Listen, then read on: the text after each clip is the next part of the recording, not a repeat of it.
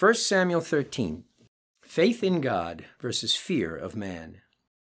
In Hebrews 11:6 we are told, "Without faith it is impossible to please him," that is God. "For whoever would draw near to God must believe that he exists and that he rewards those who seek him." In chapter 13 of 1 Samuel, we see the beginning of Saul's downfall as he allows his fear of men to override his faith in God. Saul is into his second year as king, and the Philistines are continuing to oppress the Israelites. Israel, however, has begun to openly rebel, and God has given Saul success, though he has not completely freed the Israelites. The result is the proverbial darkness before the dawn, as the Philistines seek to tighten their control and repress the rebellion. As verse 4 tells us, Israel had become a stench to the Philistines.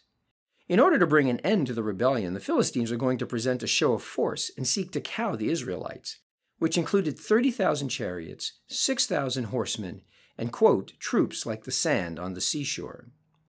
This caused the people of Israel to fear greatly, such that some began to hide themselves, and others sought to leave Israel, some even joining the Philistines. We are told that those who remained with Saul followed him trembling. Saul, in response, gathers an army to Gilgal to fight against the Philistines. There, Samuel was supposed to meet Saul to sacrifice to the Lord and seek his guidance and assistance. But after Saul had waited 7 days and Samuel did not show, Saul decided to take matters into his own hand as the people began to scatter. Saul decided to offer the burnt offering himself rather than wait for Samuel.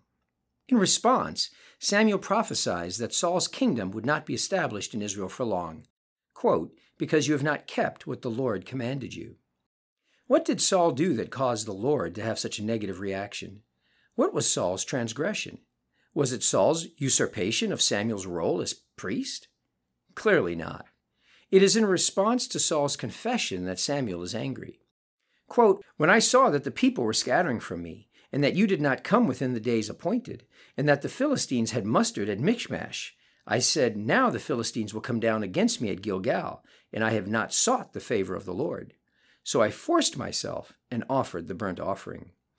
It was Saul's lack of faith that angered God, and which would cause God to seek out, quote, "a man after his own heart." Without faith, it is impossible to please God. Saul's heart was one that feared man more than he trusted God, and without faith, God was not pleased.